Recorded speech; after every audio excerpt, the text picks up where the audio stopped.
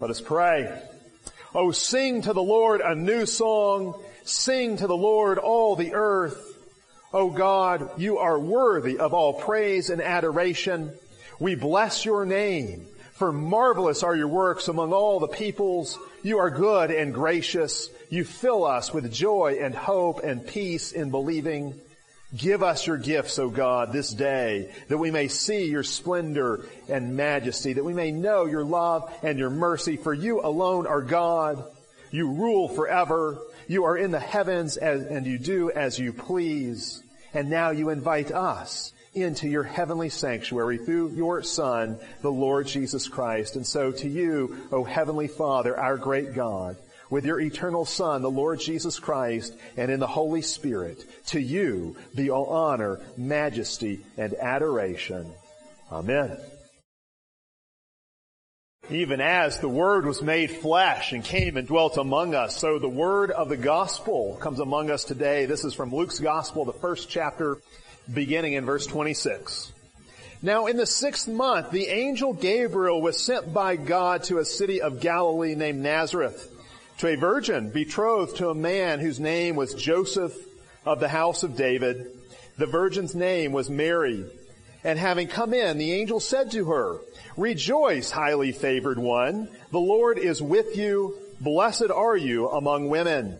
But when she saw him, she was troubled at his saying, and considered what manner of greeting this was. Then the angel said to her, "Do not be afraid, Mary, for you have found favor with God. And behold, you will conceive in your womb and bring forth a son, and shall call his name Jesus. He will be great, and he will be called the Son of the Highest. And the Lord God will give him the throne of his father David. And he will reign over the house of Jacob forever, and of his kingdom there will be no end." Then Mary said to the angel, "How can this be, since I do not know a man?" And the angel answered and said to her, "The Holy Spirit will come upon you, and the power of the Highest will overshadow you. Therefore also that Holy One who is to be born will be called the Son of God. Now indeed Elizabeth, your relative, has also conceived a son in her old age, and this is now the 6th month for her who is called barren. For with God nothing will be impossible." Then Mary said, "Behold, the maidservant of the Lord, let it be to me according to your word." And the angel departed from her. There ends our reading. This is the gospel of Christ. Praise be to Christ.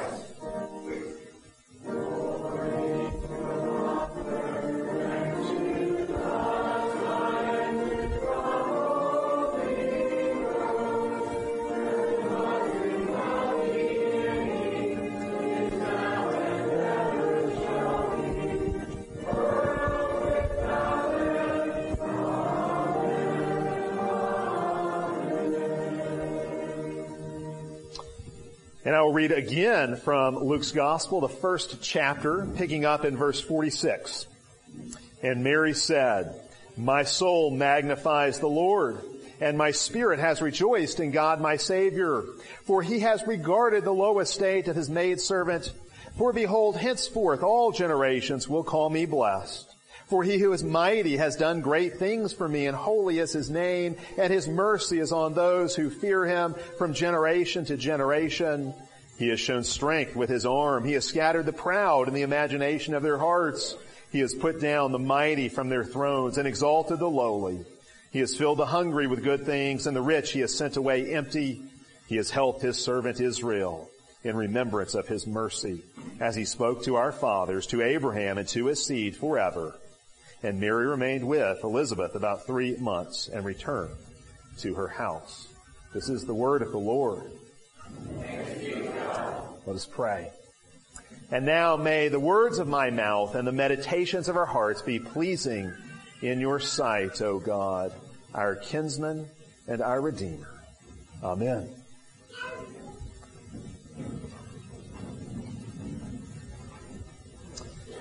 In the beginning was the song. God is a singer. He's always been a singer. And God sung the world into existence. Yes, I know Genesis 1 says God spoke and the world was created, but there is reason to think that his speech there in Genesis 1 was sung. The words he speaks in Genesis 1 have a rhythm and a cadence and a repetition to them that really sound more like song lyrics than ordinary speech.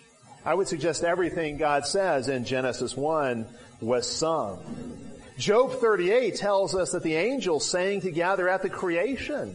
And so we might ask, who taught them this song? Who is leading them in song? Of course, it must be God himself, teaching them to sing as he sings the world into existence.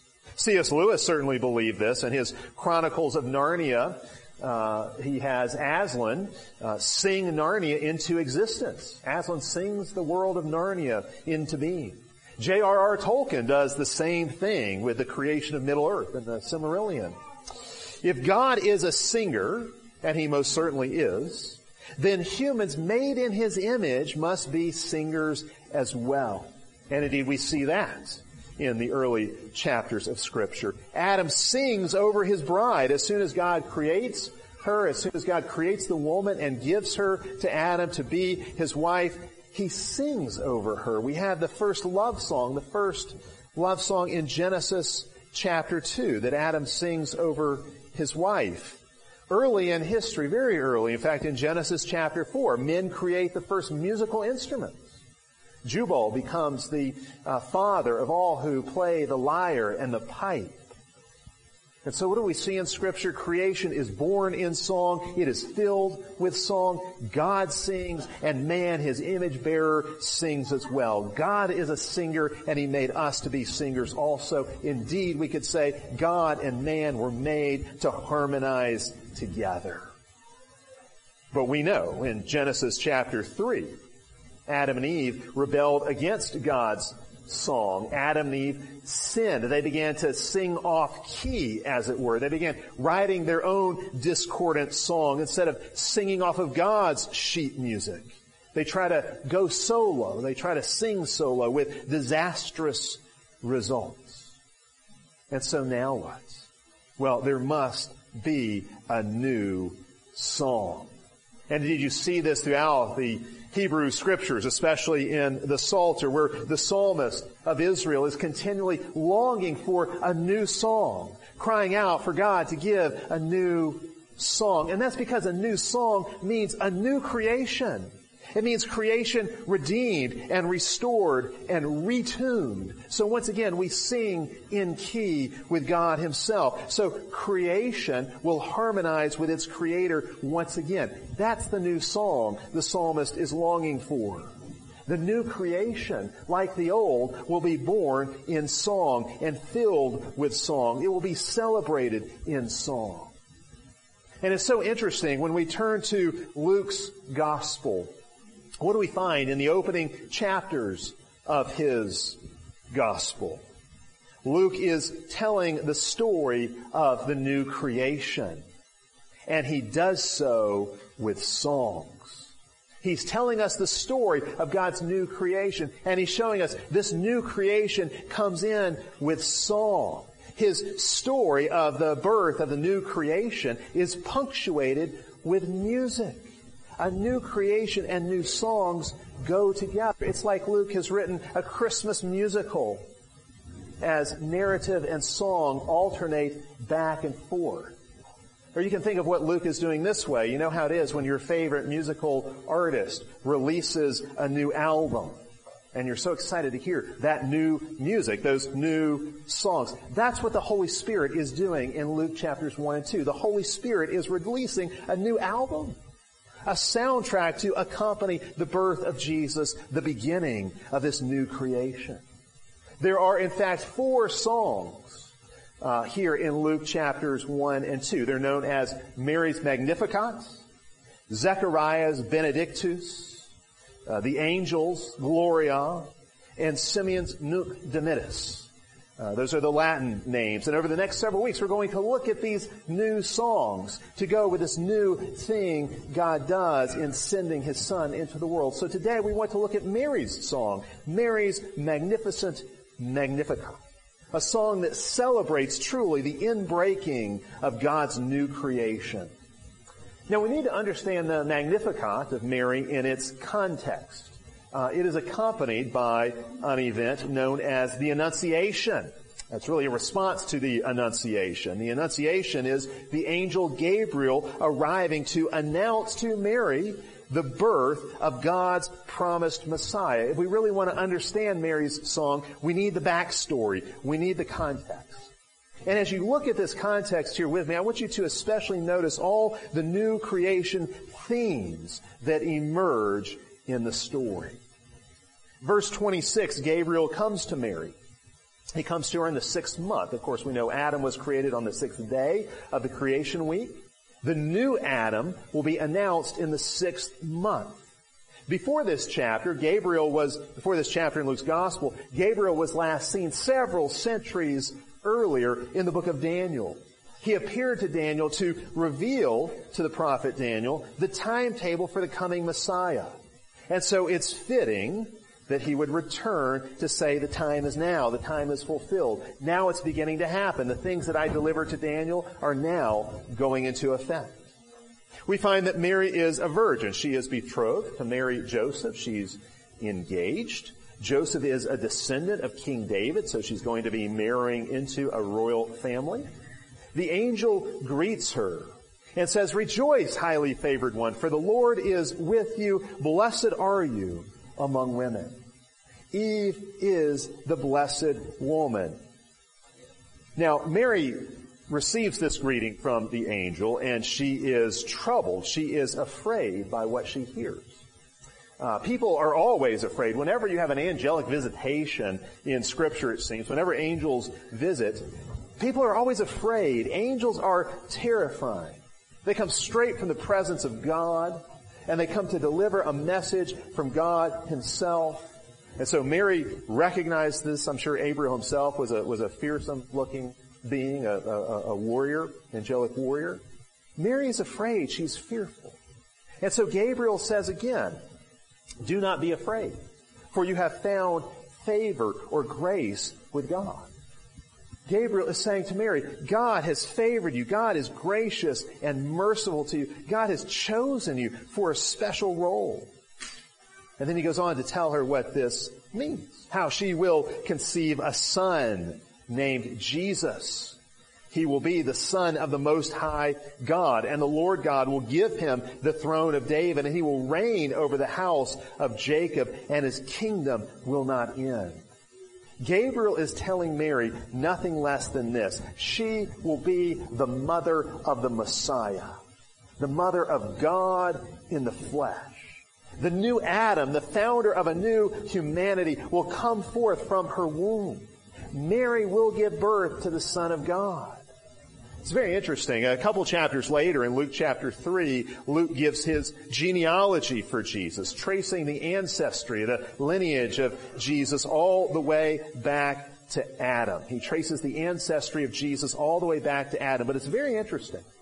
Every man in that genealogy comes from another man. Every man is the son of another man, with two notable exceptions: Adam and Jesus. Adam in that genealogy in Luke chapter 3 is actually called the Son of God because he's made by God. He had no human parents. Adam was at the very top of the family tree. He didn't have a family tree preceding him. He was made by God, and so therefore he's rightly called the Son of God. And then you've got Jesus, who, yes, is in the genealogy, but in a very extraordinary way, because we know from this he is conceived by the Holy Spirit in the womb of the Virgin. And so there's a parallel set up between the first Adam and now Jesus as a new Adam, the last Adam. The first Adam clearly contained all humanity in himself. All of us were in him. He was the head of humanity. He was the fountain of the human race. Even Eve was in Adam in the very beginning, since she was formed out of his side. And that means, of course, that when Adam fell into sin, all of humanity fell with him. When he rebelled against God, he took the human race down with him, down into the depths of the curse and into death.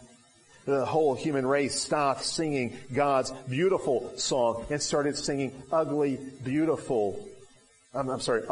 broken music when Adam sinned. And so now, Luke shows us that there must be a new Adam, a new head of humanity, one who will contain a new humanity in himself, who will bring in a new song. It's interesting, Luke 3 is not the only genealogy in the Bible. The Bible's filled with genealogies. And they basically all go something like this. Adam begat Adam, who begat Adam, who begat another Adam, who begat yet another Adam. It's just flesh giving birth to flesh. Fallen humanity giving rise to fallen humanity. Fallen humanity coming from fallen humanity. But the way Luke tells this story about the birth of Jesus, we see here that Adam's line is being broken. A new family tree is being planted. A new Adam is entering the world. A new Son of God is entering into history. One born not of the flesh, but of the Spirit. And this man will be the author and founder of a new humanity, indeed a new creation. Indeed, he comes to be what humanity was supposed to be, to do what man was supposed to do.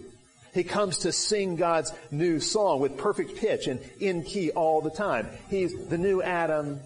He is the last Adam. He is salvation. He is God incarnate. Gabriel is announcing all of this to Mary. Gabriel is announcing to Mary nothing less than the gospel. This is the gospel, the good news. That the Son of the Most High, the one who is like His Father, who has always known His Father in love and fellowship, will now come to us. The way has been prepared for Him to come. Mary has been told His arrival is imminent. It's 9 months away and counting. And He will be born into the world.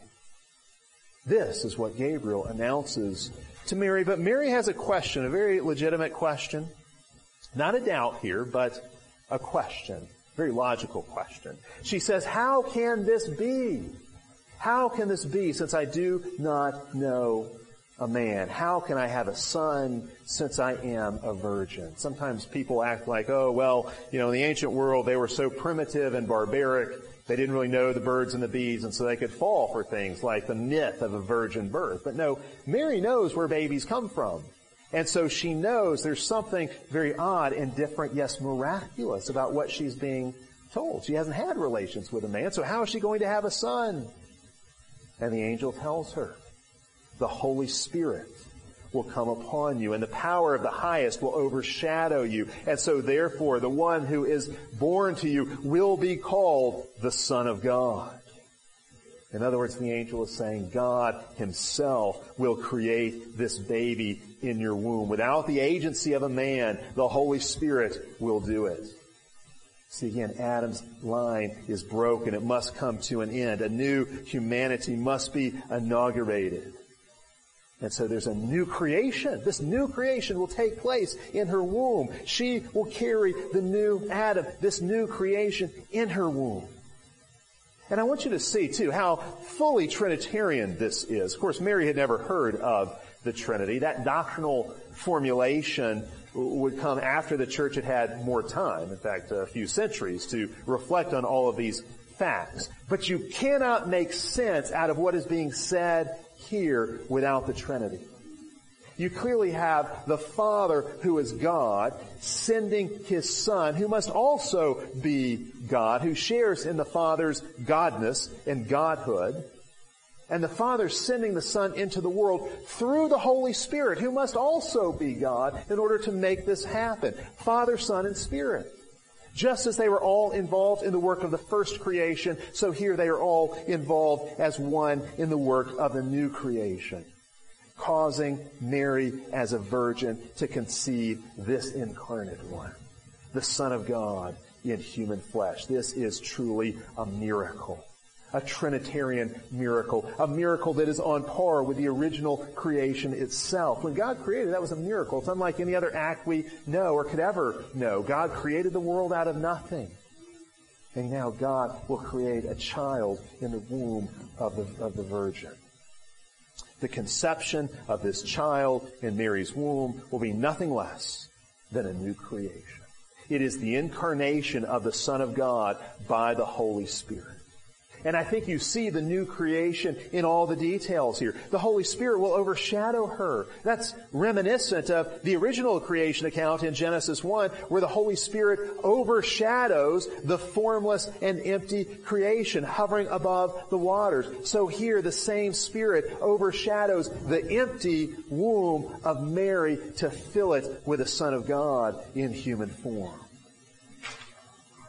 She will give birth to the God-man, the Son of God, who was eternally begotten of the Father without a mother, now will enter into the world with a mother. So interesting to think about this, what's being said here. See, eternally, the Son of God was begotten of the Father without a mother, but now historically the Son of God was born of a mother without a father. So interesting to see what's going on here. Christ has no earthly father. That is a reminder that he is from above. He is truly God. And yet he does have an earthly mother. That's a reminder he is from below. He's truly man. He's one of us.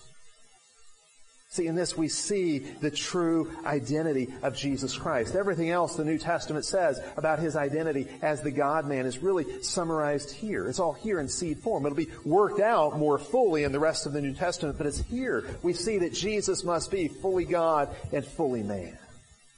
It is the wonder of the incarnation, the eternal Word of God, the eternal Son of God becoming flesh. The one who is of the same nature as his Father with regard to deity will now be of the same nature as his mother with regard to humanity. And so he is Son of God and Son of Man, the eternal Son of God who becomes the Son of Man in the fullness of time. His Father is the eternal God. And so Mary is now, we could truly say, the mother of God. We didn't read it, but that's actually how Elizabeth greets her, as the mother of my Lord. Elizabeth understands what's happening. The one that Mary will give birth to is God in human flesh. Again, the wonder of it all, we can't even fathom it. She will hold in her womb the one that the heavens cannot contain. Jesus is all the divine glory crammed into the flesh of a helpless baby that Mary will carry in her womb and then hold in her arms. This is the one to whom the virgin will give birth. The angel then gives Mary a sign. And the sign is actually another miraculous birth. This will be the birth of John, the forerunner, who will pave the way for Jesus, who will prepare the way, who will announce his coming and the coming of his kingdom. And so what is this sign that Mary is told about? Her older relative, Elizabeth, who has been barren all these years. In fact, she is known as the barren one. Elizabeth has conceived a son. This miraculous son had been announced by Gabriel. We also find this in Luke chapter 1, just as Gabriel announced the miraculous birth to Mary. And lest Mary be tempted to doubt here, the angel reminds Mary that with God, nothing is impossible.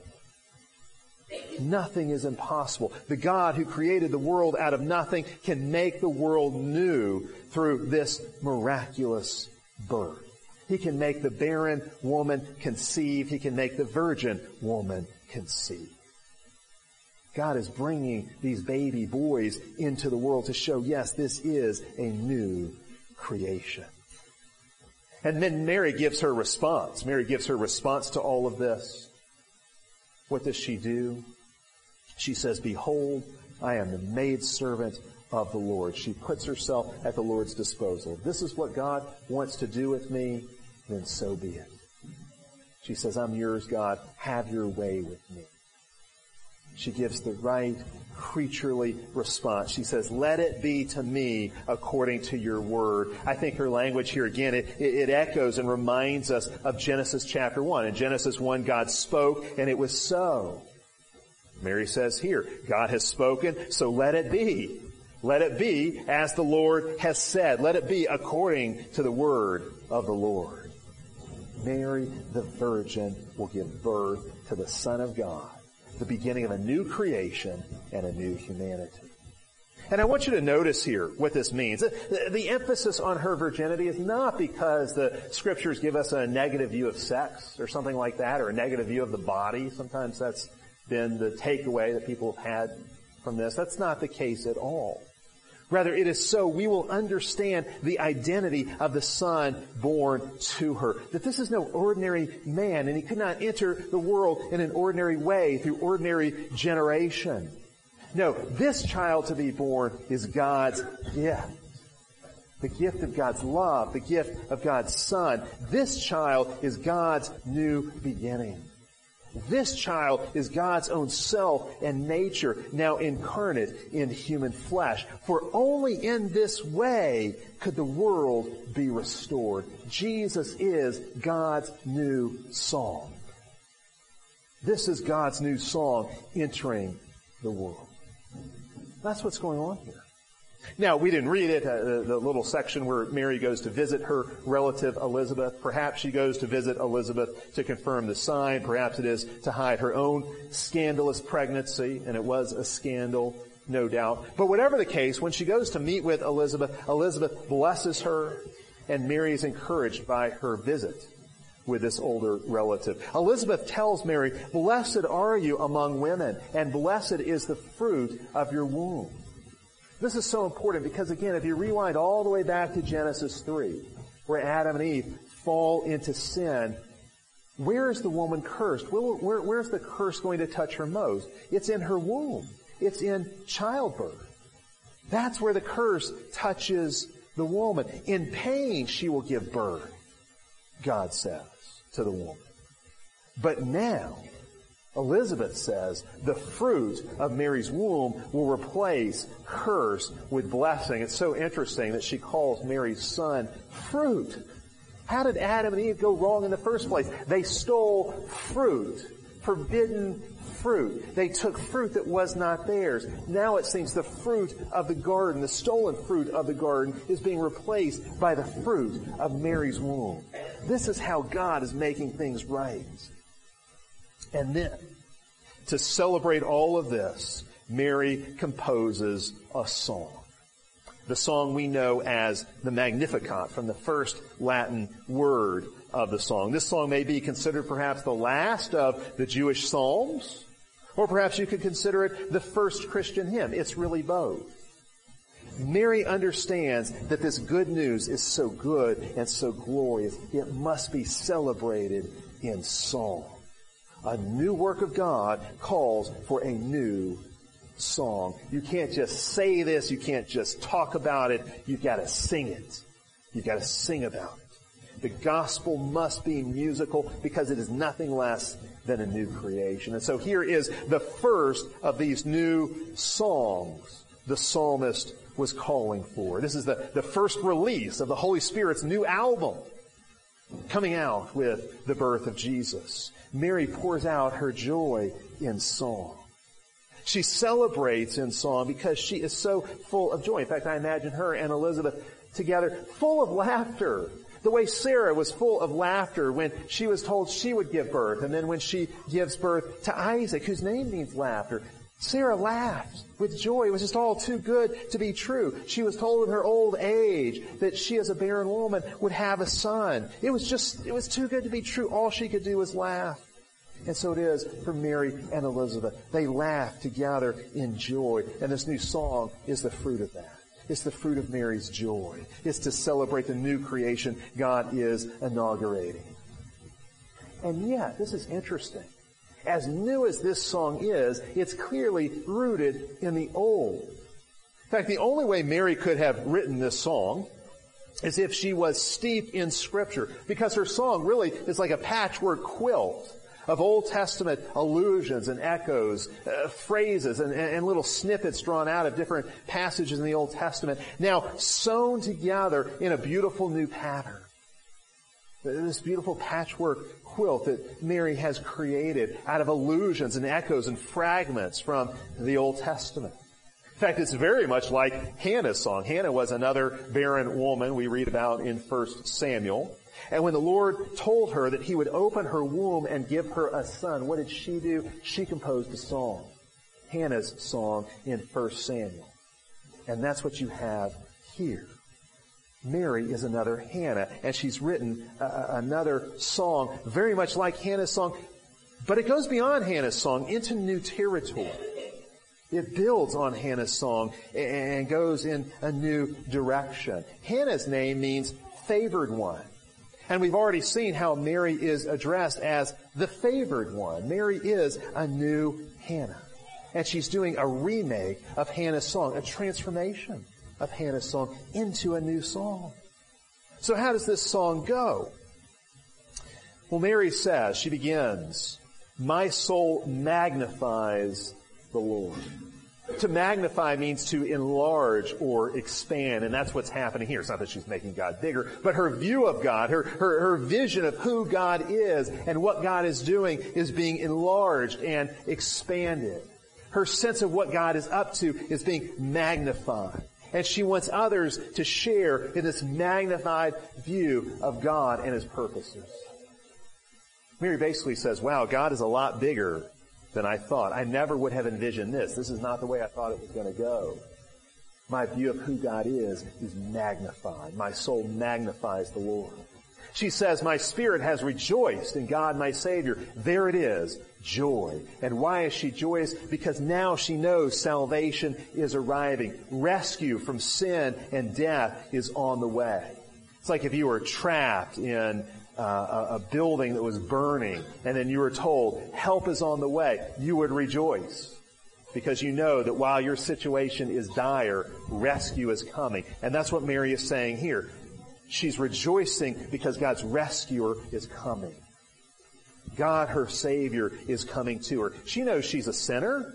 She knows she's in need of salvation. She sees all the effects of sin, the curse and of death in the world. But now she's beginning to see how God will accomplish salvation, how He will push back the curse and replace it with blessing, how He will overcome death and bring in new life. She goes on, she sings, for He has regarded the low estate of His maidservant. Mary is humble here. She doesn't boast in this role she's been given. Mary is astonished at the grace she has been shown. And this is what grace does. God's grace flows to the humble. God's grace runs downhill. So if you lower yourself, you're going to receive grace. And God's grace always evokes awe and wonder. Those who receive grace always ask, why? Why me? Why was I chosen? How can I become the recipient of such amazing grace? The one who receives the grace is always astonished and astounded and amazed by it.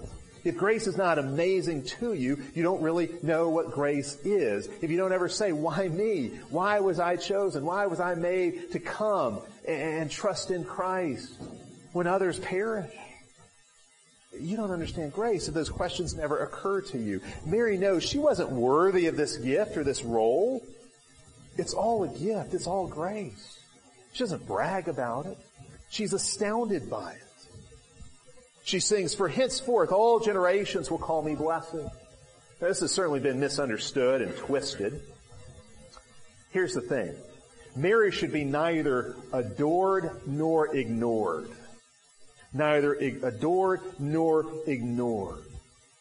Mary is not given any supernatural power. She's not to be worshipped or to pray to. That's not what it means to bless her. But we should recognize her role. And indeed, her willingness to play this role, to be God's servant, to bear God's son, which was no easy thing to do. She would have the stigma of a pregnancy out of wedlock. She's going to be told later by Simeon that a sword will pierce through her heart also, not just through her son, but through her as well. It's going to be a painful thing. We bless Mary by honoring her for what she did, and of course by worshiping and adoring and praising and trusting her Son, Jesus Christ. Actually, when she's called blessed here, when she says, all generations will call me blessed, this is actually an echo of what is said about Jael in Judges 4 and 5. Now, if you're familiar with the book of Judges, you know it's not for the faint of heart. It's a pretty brutal book. Okay, if Judges was ever turned into a movie, it wouldn't be G, it wouldn't be PG.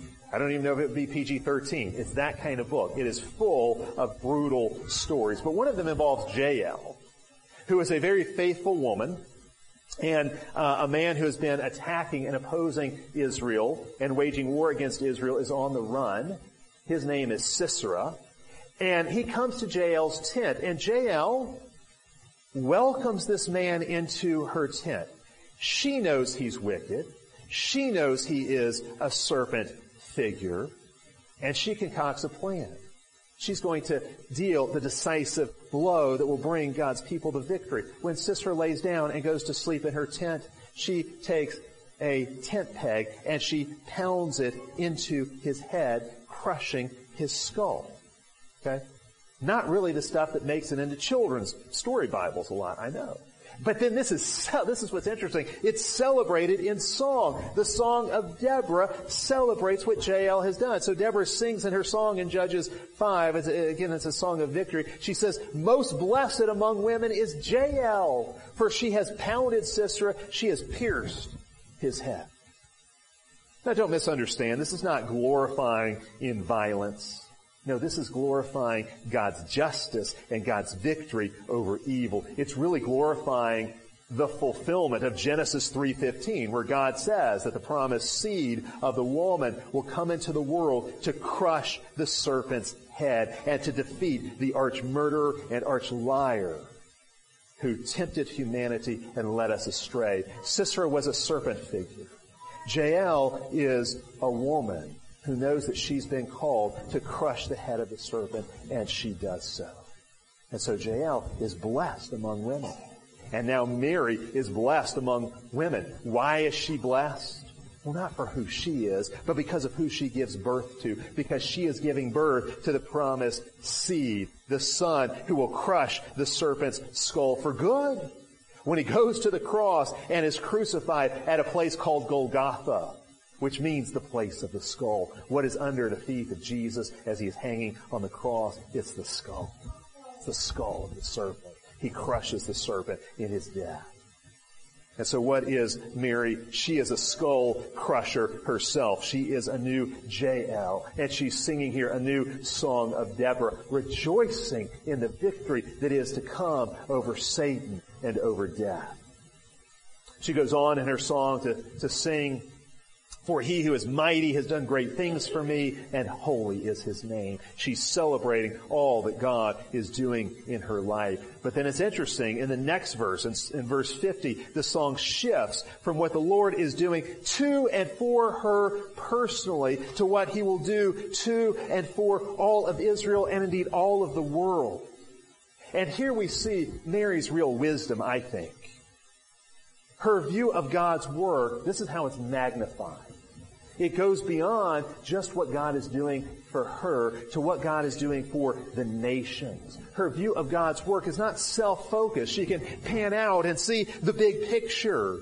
She can see that God is not only saving individual sinners, we might say, He's bringing in a kingdom that's going to restore and renew all of creation. That is God's purpose. It's not just to save a sinner here and a sinner there. It's to renew the whole of the cosmos. And so in verse 50, she says, His mercy not only rests on her, it is from generation to generation. Mary was a pretty good theologian, especially for someone so young. This is covenantal.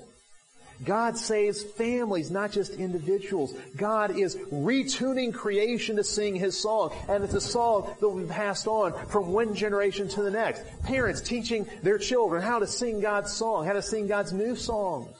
Mary's saying this is going to happen. His mercy will be from generation to generation. And what will God do when this Messiah comes and brings in the kingdom? Verse 51, God scatters the proud. Scattering is the opposite, of course, of gathering. When God blesses His people, He gathers them to Himself. When God judges people, He scatters them. They're driven away into isolation and loneliness. Verse 52, He pulls down the mighty from their thrones. Now, Mary is sounding a lot more revolutionary. God's going to shake things up.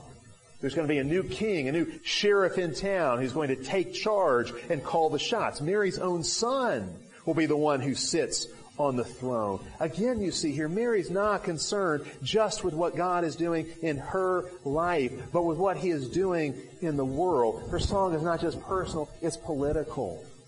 It's corporate. It's cosmic in scope. And indeed, a lot of what she says here in her song sounds really like a preview of the Beatitudes that her son Jesus would teach in the Sermon on the Mount. I have no doubt that Jesus was taught the Magnificat by Mary, by his mother. As he sat on his mother's lap, I'm sure she taught him this song. And actually, you can see how it becomes the basis of his Beatitudes in the Sermon on the Mount. Mary is saying her son is going to turn things upside down. The kingdom is coming. And the kingdom is going to turn the world upside down and inside out. He's going to exalt the lowly. He's going to fill the hungry with good things. The rich and the proud will be empty. He's going to help His servant Israel. Earlier in the song, Mary identified herself as God's servant who received His help. Now all of Israel is God's servant receiving His help. Again, you see how she moves from herself as an individual, from the individual scope of what is happening to the corporate, the communal, even the cosmic.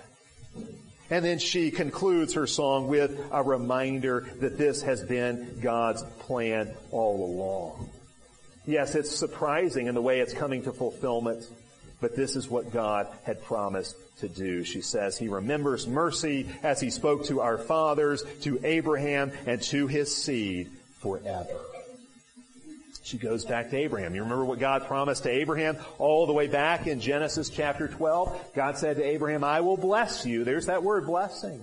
And through you, I will bless all the families of the earth. Those families of the earth that have been scattered and divided against one another after the Tower of Babel, that hate one another and that hate God. Those scattered families of the earth will be blessed and reunited and regathered in Abraham's seed, in Abraham's son. And so God promises to Abraham a family made up of all the families of the earth. God promises to Abraham descendants as numerous as the grains of sand below and as numerous as the stars of heaven above. God says to Abraham, your family will be a new creation, a new heaven and a new earth, like the grains of sand below and like the stars above. A new world, a new creation will come through your seed. And now, Mary is singing that promise is being fulfilled. That's the theme of her song, that God is doing what He said. He's the righteous God, the faithful God who is fulfilling His word. In her song, she truly has magnified the Lord. We see here the bigness of God's purposes, the magnitude of what God is doing. Mary sings of God's great reversal in which the prideful will be torn down and the humble will be raised up. That's going to be the pattern of the kingdom. Those who serve and sacrifice will be exalted, and those who are selfish and self-absorbed and self-promoting will be debased. They will be brought low. Mary sees the implications of the incarnation, and she sees that, yes, there will be implications here for her personal life, but they go far beyond that. History is never going to be the same. Through the birth of this boy, the kingdom is being ushered in. Her son is going to change the world. Things are never going to look like they did before. History will be different because of this baby that's going to be born to her. And so we might ask, well, what does all this mean for us? What do we do with Mary's magnificent Magnificat? Well, I think there's nothing better for us to do than to join with Mary in singing her new creation song. The new creation comes with song. The gospel is a musical. The gospel must be sung and celebrated in song. We celebrate with Mary when we sing the good news. And in doing so, we imitate Mary's example of humble faith. This is what Mary did. She said, here I am, God, I'm yours. Whatever you want, I'll do. My life is clay. You mold it however you want. You're the potter, I'm the clay. Shape me how you want. Mary trusted the Lord. She put herself completely in the Lord's hands and at His disposal. She gave her body to God, quite literally. offering herself to God holistically. She said, not my will, but thy will be done. And so her own life reveals the pattern of the kingdom her Son would establish through his death and through his resurrection. And our lives should reveal the pattern of the kingdom as well. Like Mary, we should offer ourselves to the one who has given himself to us and for us. We should offer our bodies to service of God in his kingdom. Mary was a virgin who gave birth. And in a way, that's a model for us to understand. Every time someone is reborn, Jesus talks about that, being born from above or being born again. It is a virgin birth, so to speak. It is a miraculous act of God bringing you into his new creation family. And here's the thing.